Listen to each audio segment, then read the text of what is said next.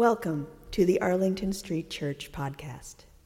Founded in 1729, Arlington Street continues today as a gathering place for progressive people of faith in the greater Boston area and beyond. We are located at the corner of Arlington and Boylston Streets, across from the Public Garden in Boston, Massachusetts. Please visit ascboston.org for more information about this historic Unitarian Universalist congregation. Arlington Street Church, gathered in love and service for justice and peace. Roman Emperor Marcus Aurelius speaks to us across the centuries from the year 161. Observe constantly that all things take place by change, and accustom yourself to consider that the nature of the universe loves nothing so much as to change the things that are. This is a sermon about transition.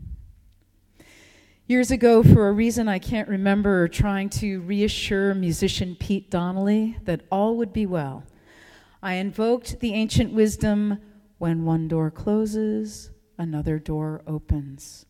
Without missing a beat, Pete deadpanned, "Yeah, but it's hell in the hallway." After Jungian psychologist Mondi Bridges was diagnosed with breast cancer, she said, "This positive thinking stuff is junk. But then, so is negative thinking. They both cover up reality, which is that we just don't know what's going to happen. That's the reality we have to live with. It's easy to see why people take refuge in optimism or pessimism. They both give you an answer. But the truth is, we just don't know.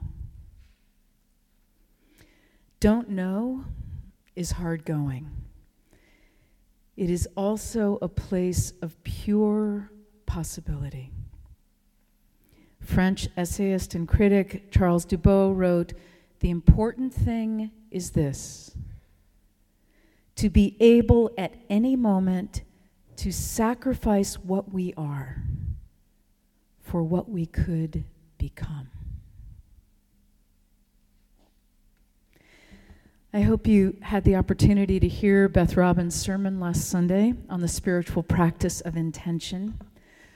I haven't stopped thinking about Beth's yoga instructor, Jurian Hughes, who names her greatest accomplishment as smoking her last cigarette. Before I made the decision to quit smoking, she says, I projected myself 10 years into the future. I saw who I would become if I continued smoking. I could easily imagine what my body would feel like, the quality of my life, chest pain as I walked up subway stairs, the smell of my apartment, clothes, and hair. I had a very real and tangible sense of who I would become if I continued down that road, and I knew it was not who I wanted to be. I wanted to be another woman, she says, a physically fit, vital, bright, hopeful, engaged person, and I could see very clearly that if I continued smoking, I was not going to get there. So I stopped immediately. That was it. Sometimes we choose change, and sometimes change happens to us. Either way, there's some acclimatizing to that new normal. That's transition, the process of letting go of the way things used to be and taking hold of the way they become. We're invited to choose to do it well, consciously, carefully, and courageously. Mondi Bridges shares a memory from her childhood on California's Stinson Beach. In the fun house at Playland, they had a huge disc on the floor that spun, and when it stopped, all of us children ran and sat on it. As it began to spin, we would be whirled off the disc. Only the person at the center would stay on until the operator stopped it from spinning. Resisting transition, we just want to breathe a sigh of relief that the great storm is over and settle into that quiet center. But that's not how it works. We resist letting go of the old. We resist that chaotic, confusing, and uncomfortable in between. And we resist risking a new beginning. We resist transition not because we can't accept change, but because we can't accept letting go of that part of ourselves that we had to give up when the situation changes. On the surface, it might look like what we have to let go of is a job, a home, a relationship, a dream. But what we're really letting go of isn't so much the thing itself as the unrealized hopes we had for it. French author and philosopher Paul Valéry says, "Every beginning ends something." If we find ourselves restless, even when we think we should be happy, an important question to ask ourselves is, what do I need to let go of? Even in happy transitions, the endings we experience can trigger mourning for what's good about what we left behind. Transition is so much more than simply how we get from here to there. It's really about paying attention, honoring what's past, and then letting it be past. In 1909, a Dutch anthropologist named Arnold van Gennep published a book called Rites of Passage, the first Western attempt to understand the rituals with which indigenous peoples all over the world negotiate the turning points in their lives, especially birth, coming of age, marriage, childbirth, becoming an elder, and dying. Dr. van Gennep actually invented the term rites of passage, which he describes as rituals designed to help a person release their old identity and become someone new. In each ritual, people were intentionally separated from their old world, led into a literal or figurative wilderness, and reincorporated with new identities. I haven't read Hermann Hesse's Siddhartha in many, many years, but I remember Vasudeva, the ferryman he meets at the river's edge. Vasudeva says, "I have taken thousands of people across, and to all of them my river has been nothing but a hindrance on their journey. They have traveled for money and business to weddings and on pilgrimages. The river has been in their way, and the ferryman was there to take them quickly across this obstacle.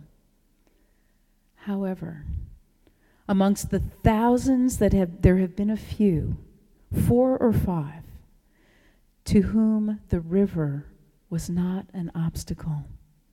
They have heard its voice and listened to it, and the river has become holy to them, as it has to me." Arnold van Gennep taught us that a good ritual isn't just about embracing and celebrating the new, it's about acknowledging and releasing the old. Florida Scott Maxwell writes, "Life does not accommodate you. It shatters you. Every seed destroys its container, or else there would be no fruition." I once had a coworker whose parents had died in a car accident on her 10th birthday. We were very big on birthdays in our workplace, and this was a source of tremendous pain for her.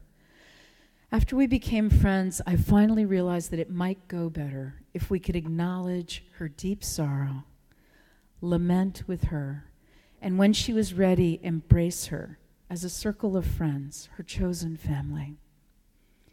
We designed an elaborate ritual, Under a bowl of stars, we sat in a circle on a rocky outcrop, honoring the spirit of her parents who had brought her into the world. She lit a candle for each year of her life and told the whole story of her early happy years, her shattering loss, and how she had survived. We sat in silence, bearing witness to the full catastrophe. When she had finished, we rose in celebration of the courageous ways in which she had gone on, and we sang, "Fire, transform me. Bring me to my passion. I choose life. I choose courage to dance among the flames." I like to think it was a good ritual, though she may just have been ready to be done with so much sadness. My friend emerged from that dark night truly changed, freed and empowered to celebrate once again. We can do that for each other. At best, transition renews us. I'm thinking of a great story that emerged from an outward bound trip on Utah's Green River. On the first night, the rafting guides explained that each guest would be given the opportunity to guide their boat for part of each day, and everyone would have a shot at guiding through at least one significant set of rapids. Each of the 3 couples on the trip was asked to ride in separate rafts to give everyone a powerful individual experience. The husband of one of the couples argued that none of this was going to happen to his wife. She was shy and fearful, he said. She wouldn't be comfortable being alone with people she didn't know. This raft trip was supposed to expose her to something new and exciting, but there were limits to what he wanted to put her through. He was real proud of her, he said, but the little lady would be passing. The rest of the group snuck discreet looks at his wife to see how she was taking all of this. She sat silently in her not very outdoorsy clothing, smiling deferentially. 4 days later, everyone had had a great adventure on that wild river in a stunningly beautiful canyon. And for most of them, the high point of the trip so far had been the few intense hours when they had sat in the stern bellowing, "Forward, right, left, back, hard," trying to avoid the car-sized rocks with the awful sucking sound coming from behind them. On that last afternoon, each raft had just one person who had not yet captained. Everyone got into place, except, of course, for the little lady. Just before they started down the last rapids, an argument broke out on that couple's raft, but it was the last one in the queue, and the rest of the boats were quickly out of earshot. After they'd made it through, they all turned around to watch that last boat come down. And there was an amazing sight. Here it came, not always pointing forward and hitting a lot of rocks as it barreled through, but with the little lady calling out commands in a surprisingly loud voice. Everyone was speechless. As her raft drifted up to the others, they sat in silence as she commanded her crew to backwater. The raft turned slowly and bumped to a rest. The little lady was breathing heavily. Her husband appeared to have stopped breathing altogether. "Well," she said in a voice of someone who has just made up her mind about something, "when we get back to the cars, I'll be looking for a ride home to Denver. Any offers?" Beloved spiritual companions, it's hell in the hallway. We just don't know what's going to happen. The important thing is this: to be able at any moment to sacrifice what we are for what we could become.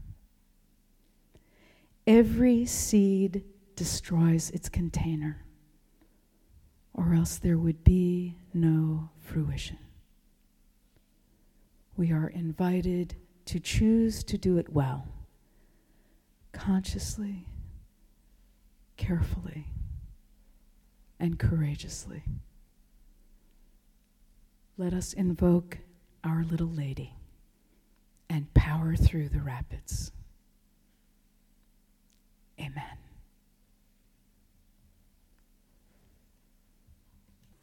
Thank you for listening to this week's podcast. We would love to hear from you via email at office@ascboston.org or through our Facebook page.